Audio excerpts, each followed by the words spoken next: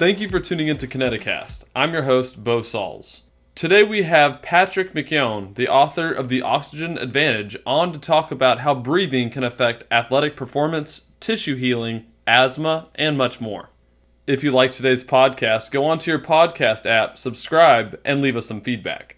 For more information on Kinetisense, the 3D functional movement analyzing technology, go to kinetisense.com. Here's episode 8, The Oxygen Advantage for Practitioners and Movement Specialists with Patrick McKeown. Thank you for tuning into Kineticast. I'm your host, Bo Sauls. Today, we have the author of The Oxygen Advantage, Patrick McKeown. Patrick, thank you for joining us today. You're very welcome, Bo. So, I was kind of talking to you about this a second ago, but I kind of want the listeners to hear it too. How I came across The Oxygen Advantage. My uncle, who's a professor at a school into movement, the study of movement, has given me a book before, and I waited about 3 or 4 years to read it. Well, that book was Anatomy Trains, and I really missed out on that for not knowing that knowledge ahead of time, and this is something I didn't want to happen twice. So I got this book, I read it, and it was really the opposite of what I was always told about movement, about breathing, which was very interesting to me. And Patrick, can you kind of tell us how you got started with Buteyko breathing, and then how you came to write The Oxygen Advantage? Sure. As life happens, a lot of things can happen by accident and direct you in a certain way. So it wouldn't have been a career choice, put it that way from the start. In actual fact, if somebody said I was going to work in this field, I would have said it's never going to happen. But I had asthma all the way through childhood into my teenage years. And with that, when you have a breathing pattern disorder such as asthma, you tend to have a stuffy nose. And because I had a stuffy nose, I was mouth breathing. And when you breathe through your open mouth, your sleep is affected. And also anxiety and stress levels are affected. Yeah. So it was something personal that was affecting me. And despite going to medical doctors for many, many years, no medical doctor, no healthcare professional ever told me, Patrick, breathe through your nose. And it's kind of ironic because I did have an operation on my nose in 1994.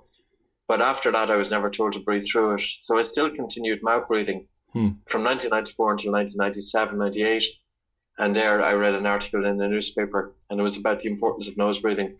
So I used a breath hold exercise to decongest my nose. I switched to nasal breathing. I was pretty tough because I was feeling air hunger.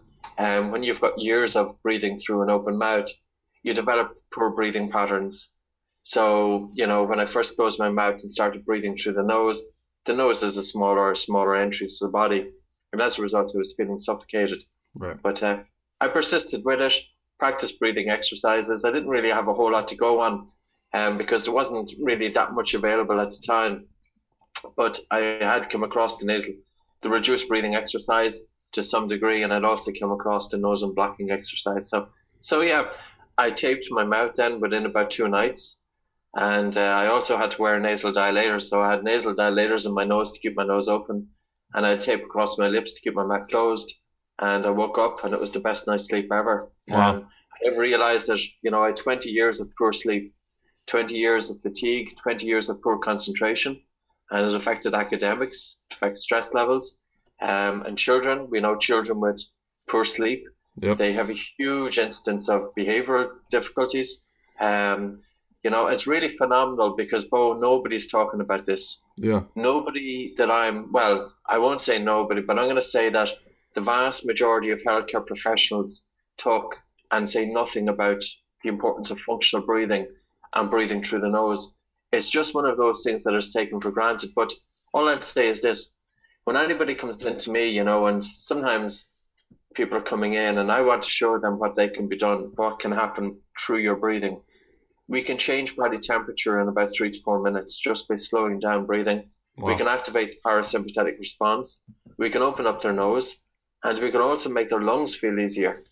And we can do that in a pretty short time. And I'm not saying that this is the permanent, but all I'm saying is that if we can make such changes in a very brief period of time, well, what happens when you change your breathing permanently? What happens when you adapt or you restore functional breathing patterns? Because we would have breathed perfectly as a young baby, but we develop habits along the way. And mouth breathing, it now affects up to about 50% of studied children.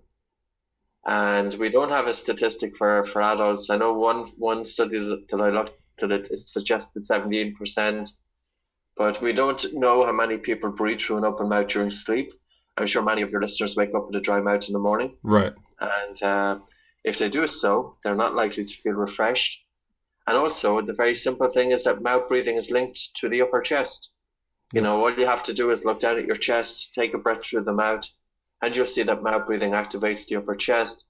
It activates the sternocleidomastoid muscles, the accessory muscles, whereas nasal breathing is vital for full utilization of the diaphragm. And our diaphragm is our main breathing muscle that separates the chest from the abdomen. So people often talk about breathing deep and breathing abdominally, but they never talk about nasal breathing. You can't do one without the other.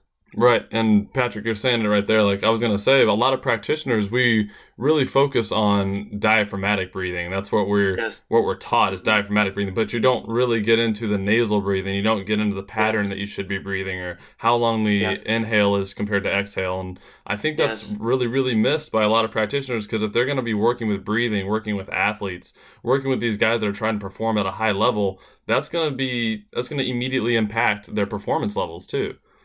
Yeah, most definitely. You know, the breathlessness, both the onset and endurance of breathlessness during physical exercise is determined by how do you breathe during your everyday. You know, if you have an athlete who's spending time with their mouth open or using their upper chest, or they've got relatively fast breathing, that athlete is going to have impaired breathing during physical performance. And I often use the analogy, look at athletes when they're doing a pre-press conference and they're during interview. Mm-hmm. You know, and try and pay attention to how fast are they breathing? Are they breathing using their upper chest? Are they running out of air?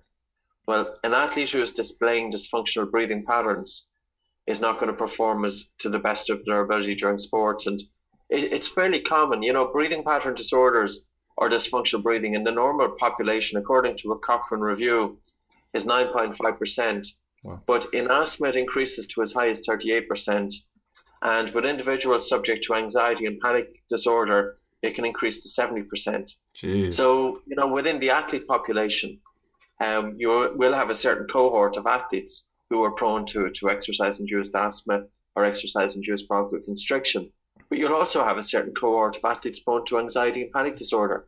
And those are the ones that we really have to pay attention to. And it's not just that panic disorder is changing our breathing patterns. Yes, it does. And anxiety changes our breathing, because when we get anxious, we breathe faster and more upper chest. But that feeds back into the condition. Right. And it's similar with asthma. You know, if you think if your lungs are narrowed or, you know, they're becoming obstructed, you're feeling that you're not getting enough air, so you start to breathe harder. But as you breathe harder, then moisture is sucked out of the airways dry out. This in turn causes inflammation and narrowing of the airways.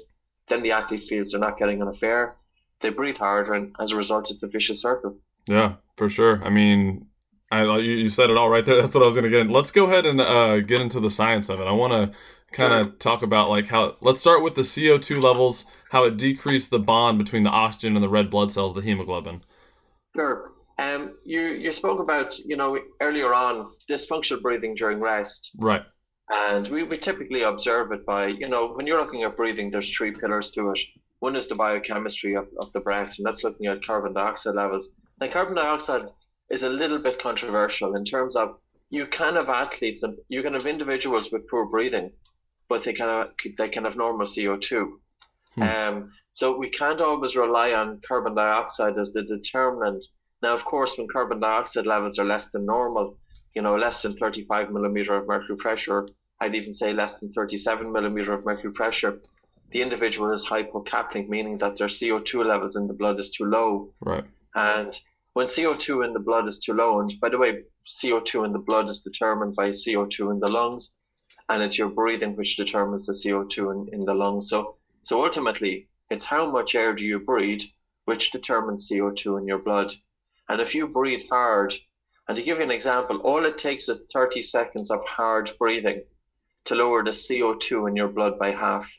Wow. Now, so for instance, if somebody has normal carbon dioxide of 40 millimeter of mercury pressure, and if they lower it to 20 millimeter of mercury pressure in 30 seconds by breathing hard, we also know that for every 1 millimeter drop of CO2, it reduces blood flow to the brain by 2%. So an individual who lowers their carbon dioxide levels, millimeters of mercury pressure, by 20 millimeters, and that causes a reduction of blood flow to the brain by up to 40%. Wow, that's all crazy. It takes is 30 seconds of hard breathing to significantly, cause blood vessels to constrict, and also for hemoglobin to hold on to oxygen. Now, I'm going to go off a little bit off on a sidetrack here, because it's not just about the CO2 in the blood, but it's about the ventilatory response to CO2. Okay. When we move our muscles, we generate carbon dioxide.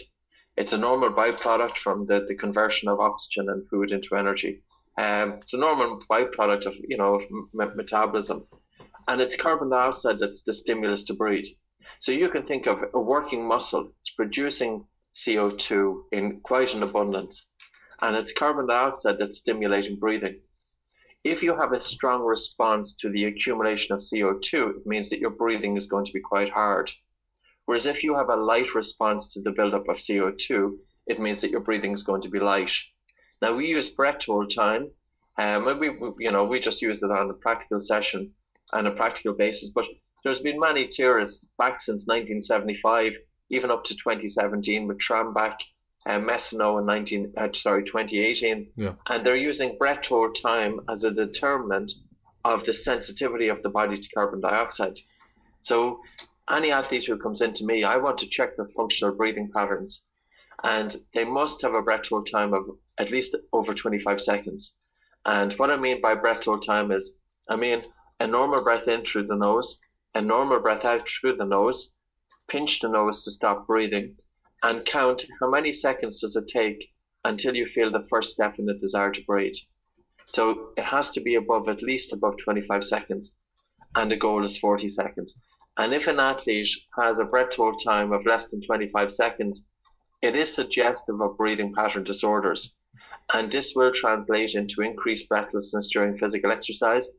But also, as we spoke about with carbon dioxide, if you're breathing too hard, you're getting rid of too much CO2. This in turn causes blood vessels to constrict. And also the bond between the red blood cells and oxygen becomes stronger. Right. So ironically, I was asked to do an article for a well-known fitness magazine, just do a column for them. And the whole debate is, should we mouth breathe or should we nasal breathe during physical exercise? And I Googled it. Right. And time and time again, it comes back, mouth breathing is the best way to breathe during physical exercise. But here's a few points on this one. Your mouth is activating your upper chest, but within the lungs, the greatest concentration of blood is in the lower lobes. So if you're breathing through your mouth, you're ventilating the upper part of the lungs, but the greatest concentration of blood is in the lower part. So there's a mismatch there. So when you breathe through your nose, you carry nitric oxide from the nasal cavity into the lungs, and nitric oxide helps to redistribute the blood from the lower lobes of the lungs to the upper. But also nose breathing carries air from the upper lobes to the lower. So there's a better ventilation, perfusion takes place. So nasal breathing, the biological significance of it is that it increases oxygen uptake by between 5 and 15% above mouth breathing. Wow. So here you have an athlete, and you need to get as much oxygen, to stay aerobically for as long as possible is ideal. To get oxygen, increased oxygen delivery to the muscles. But if we're mouth breathing, we're breathing fast and shallow. But the best way to get oxygen uptake is deep but slow. Right. So a reduced respiratory rate and a deeper breath. So each breath is larger, but the number of breaths per minute is smaller. And that's also taken into consideration something called dead space. And dead space is basically the air that remains in the nasal cavity. With a breath that you take in, if you take in an average sized breath as a half a litre, well, not all of the air that you take into your nose or mouth arrives to the small air sacs in the lungs, because 150 milliliters of that is going to remain in dead space. Right. So this is air that we bring into the body, but doesn't actually reach the small air sacs. And if we're breathing fast and shallow, proportionately, a large amount of the air that we take per minute remains in dead space, so it doesn't reach the lungs anyway. So just even on that point, nasal breathing improves oxygen uptake, It leads to more normal CO2 levels, and Yeah. also the fraction of expired oxygen is less during nasal breathing, meaning that the body has utilized oxygen more efficiently. So nasal breathing is light, efficient, driven by the diaphragm, and it's a superior way to breathe. Yeah, and you mentioned it actually producing nitric oxide, which is another point that's in the book as well. Can you kind of speak about Yes. a little more about nitric oxide? Yeah, nitric oxide is produced in different sites in the body, depending on, you have endothelial nitric oxide, neuronal nitric oxide, etc. But the nose is a good source of the gas nitric oxide, but mouth breathing isn't. For example, the parts per billion of nasal nitric oxide is 50 to 200 parts per billion. That's through the nose. But through the mouth, it's only 10 parts per billion. So Wow. with each breath that we take through our nose, we carry nitric oxide into our lungs. And nitric oxide is a bronchodilator, meaning that it opens up the airways. It also sterilizes the incoming air, and it also is a vasodilator, meaning that it opens up blood vessels. Now, nitric oxide, it was only discovered on the exhale breath of a human being in 1991, so it's a relatively recent phenomenon. But the gas itself, it improves ventilation perfusion. It's actually, yes, as I spoke about, it's nitric oxide that redistributes the blood from the lower lobes to the upper. Right. So it's a really essential gas, in terms of what it can do for breathing, improving oxygen uptake, sterilization of the lungs, and also, of course, bronchodilating. It's keeping the lungs open. So the smaller airways are tiny. If you think of the bronchiotracheal trees, it's an amazing structure. You've got the trachea, subdivides then into two branches called bronchi, Yep. and then they subdivide into up to about 23 generations of smaller branches, bronchioles, and they get smaller and smaller, progressively smaller. And the area of contact between the capillaries, small blood vessels which are surrounding the alveoli and the alveoli, that area of contact is between 50 and 100 square meters. Now, on a very hot day, we protect our skin. We're going to put on suntan lotion because we know that our skin is exposed to the atmosphere. Right. But your lungs are also exposed to the atmosphere. And what's more, the lungs are exposed to the atmosphere up to 50 times the area of the skin. We look after our skin, but we don't look after our lungs. Yeah. So you also in the book with the nitric oxide, does that release the EPO into the kidney for the bone marrow as well? Is that from the? So it's a different process, but in terms of EPO, so there's two kind of pillars. When I'm working with an athlete, I'm looking at their functional breathing, diaphragmatic breathing, and diaphragm is very important for movement and for motor control, for stabilization of the spine. A lot of athletes have lower back pain, Right. and that can be related to upper chest breathing. It's very important that we have diaphragmatic breathing for core strength, etc. And the pelvic So floor, yeah. functional breathing is important. And then another aspect of what we do then is simulation of altitude training. So we use little device, finger probe that you wear called a pulse oximeter, Mm-hmm. and that gives you feedback of the saturation of your peripheral blood vessels with oxygen. And normally it's 95 to 99%. Right. And what we do is we perform breath holding on the exhalation. So it's a normal breath in through the nose, normal breath out through the nose, pinch the nose, hold the nose, and start walking, and then walk faster, jog, and even jog faster into a sprint, continuously holding your nose. And then when you resume breathing, you let go, but you minimize your breathing for about 6 breaths. Mm-hmm. So you maintain that feeling of air hunger. And with that, we lower the blood oxygen saturation from, say, normal is about 97, 98%. And we lower it typically down to about 85%, but sometimes we go lower. That's severe hypoxia. In other words, we're able to expose the body to intermittent hypoxic training. And this is causing adaptations because when the kidneys become hypoxic, the hormone EPO or erythropoietin is synthesized. And EPO then, it's a messenger. So basically it sends a message to the bone marrow to mature more red blood cells. And another factor that takes place is splenic contraction. So as you do a strong breath hold, our spleen, which is our blood bank, and it contains about 8% of our red blood cells, that contracts and it releases more blood into circulation. So that effect lasts for about 1 hour. If you do 5 strong breath holds, you will have a splenic contraction, probably of about 20%. It seems to be what the studies are showing. So 20% of an increase of red blood cells, but the quality of the red blood cells in the spleen is very high. It's 80% hematocrit versus, if you have typically a male athlete, it's between 40 to 50% is their hematocrit, or a female is 36 to 44%. So the hematocrit, the quality of the red blood cells in the spleen, it's really high quality, and breath tolling is causing the spleen to release extra red blood cells into circulation, and also increasing and synthesizing erythropoietin, EPO. Yeah, wow, that's great. We talked kind of about the science and everything behind it. Now, I want to kind of get into the facial structure changes and how you're going to start to see things like that. Yeah, the facial structure and mouth breathing, this has been debated in dentistry since 1909. If you go into Google and if you put in dental cosmos, mouth breathing, you will see papers that dentists have been aware about this. And they'll talk about the child is dull and, unexpressionless, the chin is receded, the teeth are crooked and overcrowded, and the face is flat. And, so what is happening here? Well, it's the position of our tongue which helps to drive the growth of the face. And ideally with nose breathing, our tongue is resting in the roof of the mouth.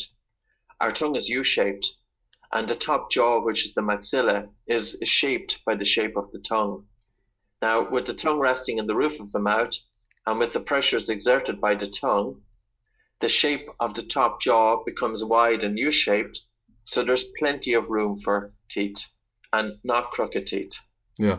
Conversely, as I said, up to 50% of studied children have their mouths hanging open.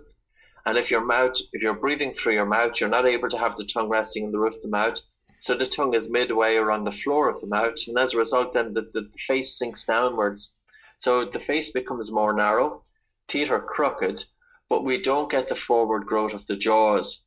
And this is the key, because our airway is dependent on forward growth of the jaws. If you look at the jaws of elite athletes and look at the facial structure of elite athletes, generally these guys and girls, they'll have a very good development of the face, because if you have good development of the face, you've got a good airway. Yeah. So, and a good airway is just the size of your thumb.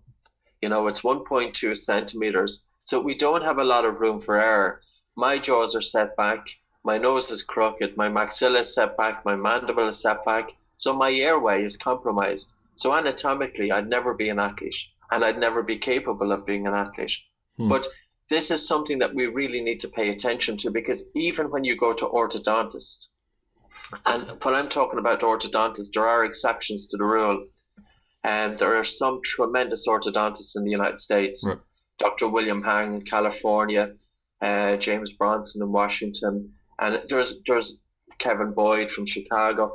There's orthodontists, that we've been involved with over the years, and they have such a tremendous recognition of airway. And then you've got other orthodontists that don't fully understand the airway, because if you have an individual, a teenager, and if 2 or 4 teeth are extracted, well, if the teeth are extracted and if the jaws are retracted back into the face, it means that the airway is going to be smaller. So this individual then is at high risk of obstructive sleep apnea for the rest of their life. So it's really important, not just for athletic ability, not just for facial aesthetics, but for sleep. Because if sleep is compromised, and obstructive sleep apnea is a relatively common, phenomenon, especially as we get older. It affects 27% of females over 50 years of age and up to 43% of males. So, almost 1 in 2 male between the ages of 50 and 69 years of age are at high risk of obstructive sleep apnea. And it shortens life expectancy. It puts a tremendous pressure on the heart.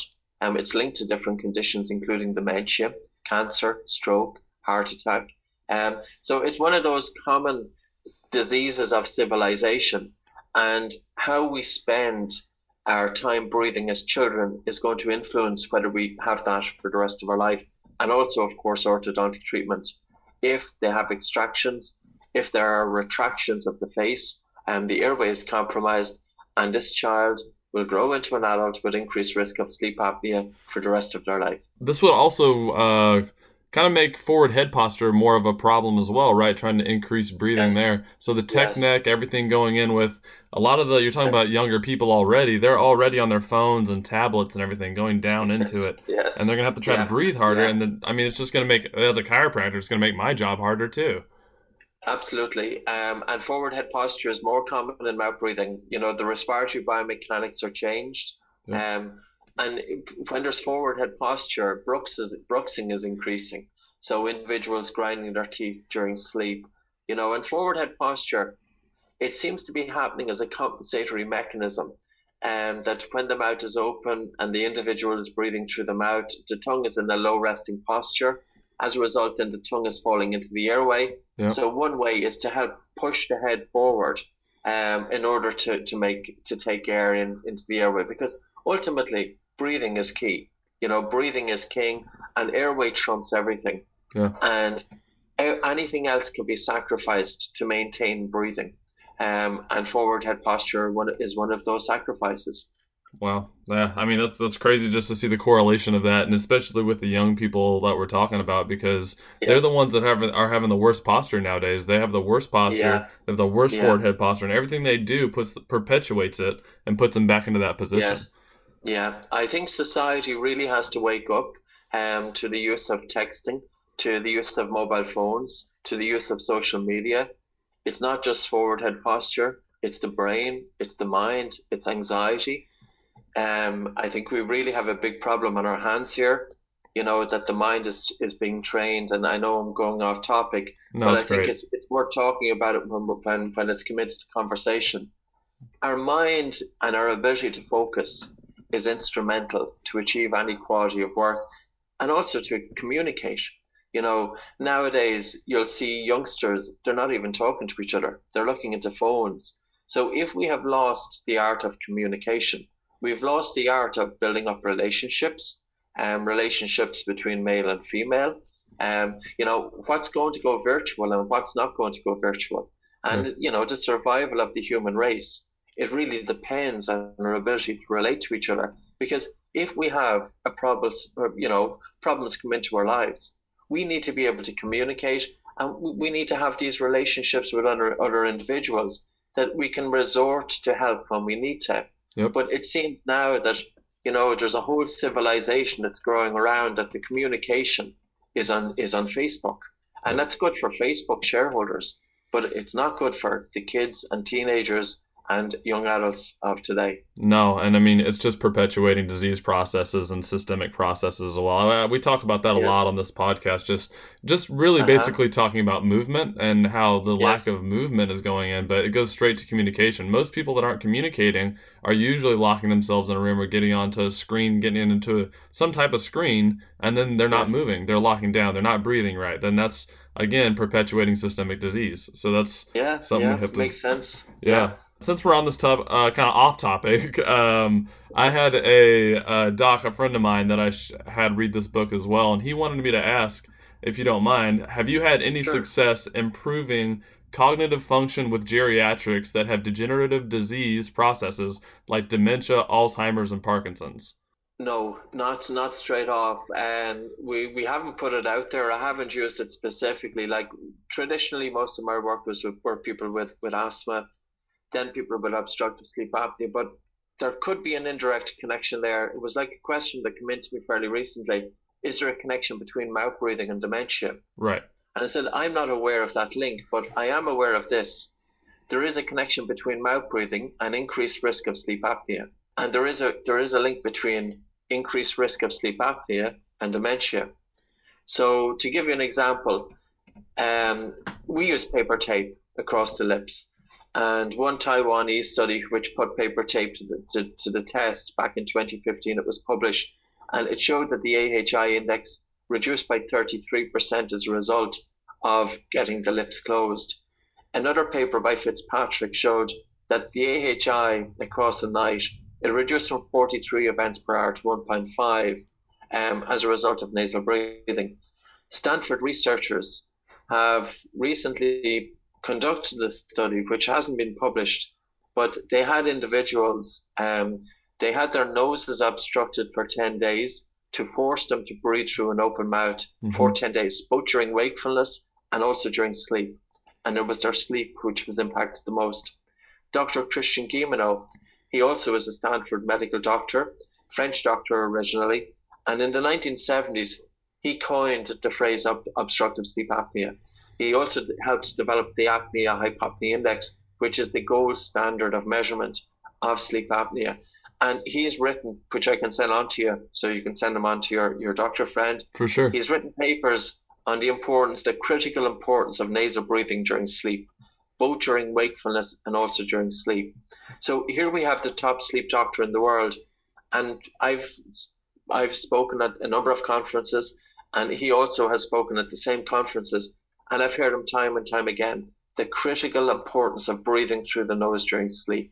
So yes, there could be a link between mouth breathing, aggravating sleep disorder breathing such as sleep apnea, and the link between sleep apnea and increasing the risk of dementia.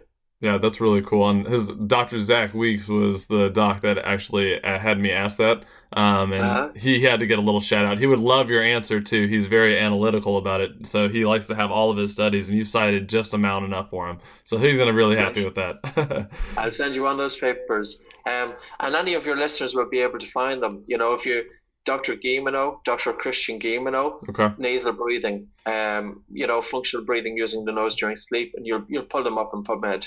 Yeah, for sure. So let's continue. We're almost through. I want to talk a little more about athletic performance. So yes, the high altitude training, that really interested me because there's a lot of like different face masks and different things that you can go out and do and try to recreate this high altitude training. But you have a way to do this with just nasal breathing. Yes, well, we do breath holding. In order to make a claim that you can simulate altitude training, you have to be able to show that you can lower your blood oxygen saturation. When the masks come out, by the way, we have our own mask as well. Okay. So I'm not totally against them, but I am going to make one point on the mask. Masks themselves don't simulate altitude training. And we've tested many, many masks here. We've had athletes running in them. I've tested them myself. If you're wearing a mask, your blood oxygen saturation will drop down to about between 93, 92%. It's not hypoxic. So it's not enough to make a claim of simulation of altitude training. Okay. And if you look at it, these masks as well, their branding has changed in the main players, because they realize now that, that wasn't happening. So the masks are respiratory muscle training devices that you're breathing against resistance to add an extra load onto the diaphragm, onto the intercostal muscles, which in turn is good because up to 50% of athletes are prone to diaphragmatic fatigue. And if the diaphragm gets tired due to either high intensity training or long duration training, blood is stolen from the legs to feed the diaphragm. So as a result, then the performance is going to slow down or cease. So improving respiratory muscle strength is very important. Right. But what I would also say is go for a jog with your mouth closed and breathe in and out through your nose, because your nose imposes a resistance to your breathing that's 2 to 3 times that of the mouth. So inevitably, nasal breathers will have better diaphragmatic strength than mouth breathers. Now, if you have an athlete or an individual, and if they've got very compromised nostrils like mine, due to years of mouth breathing, there can be a narrowing of the face. The nostrils are narrower. You will have to use nasal dilators, and you can use products. There's the Turbine. I have no financial vested interest, by the way. Just I'll put it out there. Yeah. A plastic device that you put into the nose, and it's based on the Cottle maneuver. So it's the same principle. If you put one finger either side of your nostrils, and if you just gently prise them apart, you're able to open up the nasal valve in order that more air comes into the nose. So somebody with a small nose, they'll often feel very suffocated when they go for a jog with their mouth closed because their airway is too small. So you can open it up. But the other thing is your BOLT score, which we call, is the body oxygen level test, the length of time that you can hold your breath for comfortably. If you've got a higher BOLT score, your breathing is more efficient. So ultimately, it's about how much air do you require for a given work rate or a given intensity.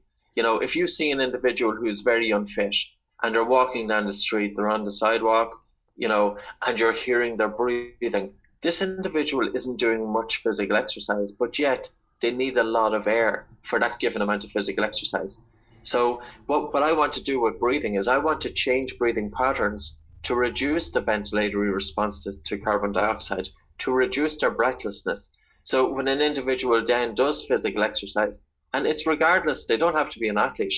It's the guy who doesn't do exercise because they feel too breathless when they do it. I want to target these guys too, because exercise should be enjoyable. We should enjoy it, but we will enjoy it when we have regular and controlled breathing. We don't enjoy exercise when the air hunger and the degree of breathlessness is much, is disproportionate to the physical exercise. So we want to change that. So the simulation of altitude training, it's using breath holding, but use a pulse oximeter so that you can witness your SpO2 dropping. You won't do it with nasal breathing. It takes a breath hold. And breath holding is only suitable if the female isn't pregnant, or if you have individuals that they don't have high blood pressure or cardiovascular issues. If anybody has any serious medical complaints, don't do any strong breath holding.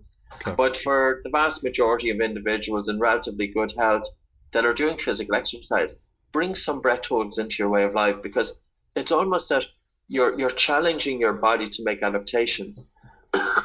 And one of those adaptations, which is very interesting, is we are deliberately reducing oxygen at the tissue level. And this is increasing the hydrogen ion, therefore, that comes from the tissue isn't getting oxidized. So it associates with pyruvic acid to form lactic acid. And then lactic acid then is dissociating into lactate and hydrogen ion. So we're deliberately exposing the body to higher hydrogen ion from the hypoxic response, but also during the breath hold, we're increasing CO2 in the blood. And the increase to CO2 in the blood will also increase hydrogen ion. So there's an increased hydrogen ion from the hypoxic effect and an increased hydrogen ion from the hypercapnic response. And this in turn will be increasing the buffering capacity. So it's thought that it's happening inside in the muscle, in the muscle compartments, that the buffering capacity is increasing, which is delaying the release of acid into the blood. And this way we can improve anaerobic capacity. So we spoke earlier on about being able to improve aerobic capacity. Right. Now, there's some non-responders, by the way, and we don't know why. We've seen some athletes, their hematocrit have increased, and then some athletes, their hematocrit doesn't increase. But we don't just have one possibility when you do breathing training, because you're targeting different systems anyway. So if you have an athlete that's regularly measuring their blood count, it would be very interesting to see, yes, bring breath holding into your way of life. It's free. You can do it in your sitting room. There's no side effects once, of course, you don't do it excessively. So I'd say do 5 relatively strong breath holds once or twice a day. You'll be perfectly fine. Don't hyperventilate before that. I know people often ask the question about the Wim Hof technique, which is a good technique, yep. But it is different to what we do, because Wim Hof would be involving, say, hyperventilating for 30 breaths and then exhaling and holding the breath. But hyperventilation would get rid of a lot of carbon dioxide, and carbon dioxide is the alarm to breathe. So if you get rid of so much CO2 from your body, well, your body doesn't feel the need to take a breath. And as a result, then you can hold your breath for a lot longer. And because you can hold your breath for a lot longer, you're able to lower your blood oxygen saturation to more extreme. And if you lower your blood oxygen saturation to below 60%, you're at risk of fainting. So that's why we don't do extreme breath holding, but we do breath holding to achieve severe hypoxia. And that's all it takes to make adaptations, in terms of simulation of altitude training. Yeah, I'm really actually glad you spoke about that too, because I had another doc talk to me about it, and he was talking about the Wim Hof breathing as well. So it was cool to hear you explain that. Also, you're talking about building diaphragmatic strength and stability, right? So that's going to immediately Yes. correlate to your pelvic floor and your core stability, which is Yes. an interesting concept because then you're going through the nasal breathing and you're going through the breath holding to start to build strength in the diaphragm. If the diaphragm is where you're going to build your core stability and generate your power from as an athlete, that's a really, really Yes. good thing to build strength on and be able to be really good at. Yes. Yeah. The nose during wakefulness, the nose imposes a resistance to your breathing that's 2 to 3 times that of the mouth. Now, the opposite happens during sleep. It's your mouth that imposes a resistance to 2.5 times that of the nose. So the nose, by slowing down your breathing during wakefulness, is adding an extra load onto the breathing muscles. And this will help maintain diaphragm strength, but also the fact that you're using it. Right. You're increasing lung volume by virtue of nasal breathing. Any of your listeners, just look down at when you're taking a breath, look down at your chest and take a few breaths in through your mouth, and you'll see that mouth and chest breathing are linked, and nose and diaphragmatic breathing are linked. Now, one paper by CFAC, they analyzed 18 articles. Well, they narrowed it down to 18 articles, and they found that few, if any, articles that mouth breathing did not cause some mechanical disadvantage to breathing. Yeah. So mouth breathing is causing a mechanical disadvantage, and that would be the second pillar of breathing. I spoke at the very start. When we're looking at breathing, we're looking at three different things. One is the biochemistry of the breath. That's primarily looking at carbon dioxide. The second aspect is the biomechanics of breathing. Yes. Are you breathing using the upper chest, or are you breathing more abdominally using your diaphragm? And the third aspect then is the psychophysiological aspect, and that's looking at a questionnaire called the Nijmegen questionnaire. Now, I have to say it's not an ideal questionnaire. Basically, it asks you to rank your symptoms and to score them. And if you score over 23 out of 64, I think it is, it's suggestive that you have a breathing pattern disorder, but it's validated. So clinicians will use it, but from a practical point of view, I have to say some of the symptoms on it I never see. Okay. And then there's other symptoms of breathing pattern disorders that I see quite often, and they're not included on the Nijmegen questionnaire. So I wouldn't say it's perfect, but at least it's out there. Yeah. Well, so Patrick, I got one more question for you before we Sure. cut it off.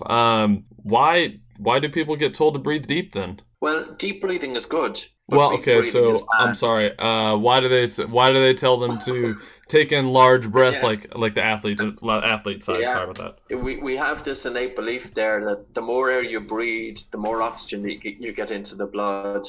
And again, what I suggest is that if any of your listeners are getting pulse oximetry, put it on your finger and breathe normal, and you'll see that your SpO2 is normal.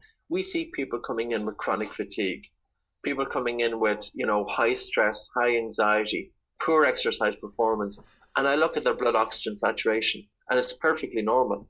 The problem is not the amount of oxygen in the blood. They have plenty of oxygen in the blood. The problem is that the oxygen isn't getting from the blood so easily to the cells. So I'm more interested in how do we get the blood to deliver oxygen to the cells as opposed to the amount of oxygen in the blood in the first place. Yeah. So there is a debate, there is a belief out there, yoga studios, you hear it quite often, the importance of taking and filling your lungs full of air. You can't increase the amount of oxygen in your blood by taking heavy breaths. Now, I'll just quantify this. Okay. Oxygen is carried in the blood two ways. 98% of it is carried by hemoglobin. That will be already almost fully saturated. So if you take 30 big breaths, you're not going to increase the saturation of hemoglobin with oxygen. And hemoglobin carries 98% of your oxygen. 2% of your oxygen is dissolved directly in the blood. If you take big breaths, you will increase the amount of oxygen that's dissolved directly in the blood, but only a small amount of oxygen is carried in the blood. So in entirety, big breaths don't bring in more oxygen. They don't increase your SpO2, but it does involve getting rid of too much carbon dioxide. And as a result, the available oxygen in the blood doesn't get released so readily to the cells. So if your goal is to increase oxygen delivery to the cells, you need to be thinking about carbon dioxide and not just oxygen. So it's about slowing down the breath, and maybe your listeners have a go at it, Yeah. Put one hand on their chest, one hand just above their navel, focus on the airflow coming in and out of the nose, and start just gently slowing down the speed of the air coming into the nose. And at the top of the breath, a really passive, relaxed, gentle, slow breath out. So the ratio of the breath out should be about 1.5 to 1. So in other words, the breath in is 1 and the breath out 1.5 times the breath in. So the breath in during rest is active and the breath out is passive. And then on the next breath, they're really slowing down their breathing. And slowing down your breathing, almost that there's hardly any air coming into your nose. So at this point, you might be breathing a little bit shallow. Doesn't matter. The whole aim is to create air hunger. And air hunger tells you that carbon dioxide is increasing in the blood. And as carbon dioxide increases, your blood vessels dilate.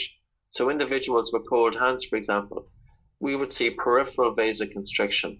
It's due to overbreathing. Cold feet the same. So the human being, we've got 100,000 miles of blood vessels in the human body, and we can influence them through our breathing. It's about breathing slow, quiet, and light, using the diaphragm and in and out through the nose. And with that, you can impact your circulation and your airways. That's awesome, man. Now, honestly, most of the listeners do have the pulse ox because we have to get them as interns. They're going through school. So we've all got one laying around somewhere to use, so we can all try it. Great, yeah. And, because we experiment with them, with our students coming in. Wear the pulse ox, you're breathing very normal. Just breathe normal. You'll see that your SpO2 is 98%. Take 20 big breaths. Can you increase it? Yeah. Well, so, and you also increase your SpO2. Sorry about that. You have you do classes as well, to where you can become an Oxygen Advantage trainer as well, correct? Yes, we do. We do instructor training throughout the world, and also we do a lot of it is online. Because it got to a stage that I was getting booked out for about 14, 15 months in advance. So I switched to doing a course. We do instructor training Oxygen Advantage online every 3 months, every 4 months. And we're joined then from people around the world, and they sit with us live online webinars, and we go through all of the material. So we do it by Zoom, which is quite a useful medium. And we've also then athlete workshops. So athletes sign in for 2 hours. So yeah, there's different products there that I think it's great that breathing is really getting attention now that it's getting out there. Yeah. I think a lot of the time people kind of overlooked it.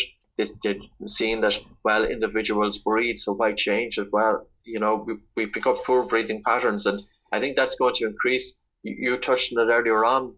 Again, the overuse, our lifestyles have changed, and breathing gets impacted by that.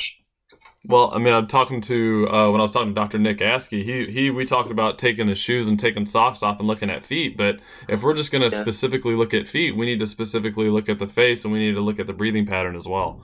So I think that's a big key for our practitioners that are listening right now. So Patrick, thank you for joining us. We really appreciate it. We appreciate all the information. I'm going to go ahead and share some stuff in the notes on the podcast.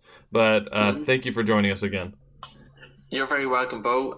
Great conversation. Thanks very much. Yes, sir. Again, thank you for listening to episode 8 with Patrick McKeown. Patrick talked about the right ways to breathe for athletes and just for general health altogether. We are supposed to get people to breathe light to breathe right, but how do we get them to physically do that? I believe there's a lot of power in real-time biofeedback, so if someone can watch themselves do something, they can learn it 5 times faster. I've also verified this using it to teach patients how to hip hinge on the functional module on Kinetisence. This is basically an open frame module where I can teach anyone any movement and show them the measurements of their body and lateral tilts in real time, as well as the transverse plane, which is the rotational plane. My patients were able to learn things much faster, being able to visualize themselves in 3 planes of motion. And then we can also train diaphragmatic breathing and breathing light to breathe right with this functional module as well. For more information on Kinetisence, visit kinetisence.com and schedule your free online demo. On the next episode, we have Alex Graham, strength and conditioning coach at the Alberta Sport Development Center. She will be on to speak about how she measures functional fatigue in athletes using the Kinetisence Advanced Movement Screen, or CAMS. This is a newer theory on a topic that affects everyone that moves. I'm your host, Bo Sauls, and let's keep learning about movement, performance, and rehab together.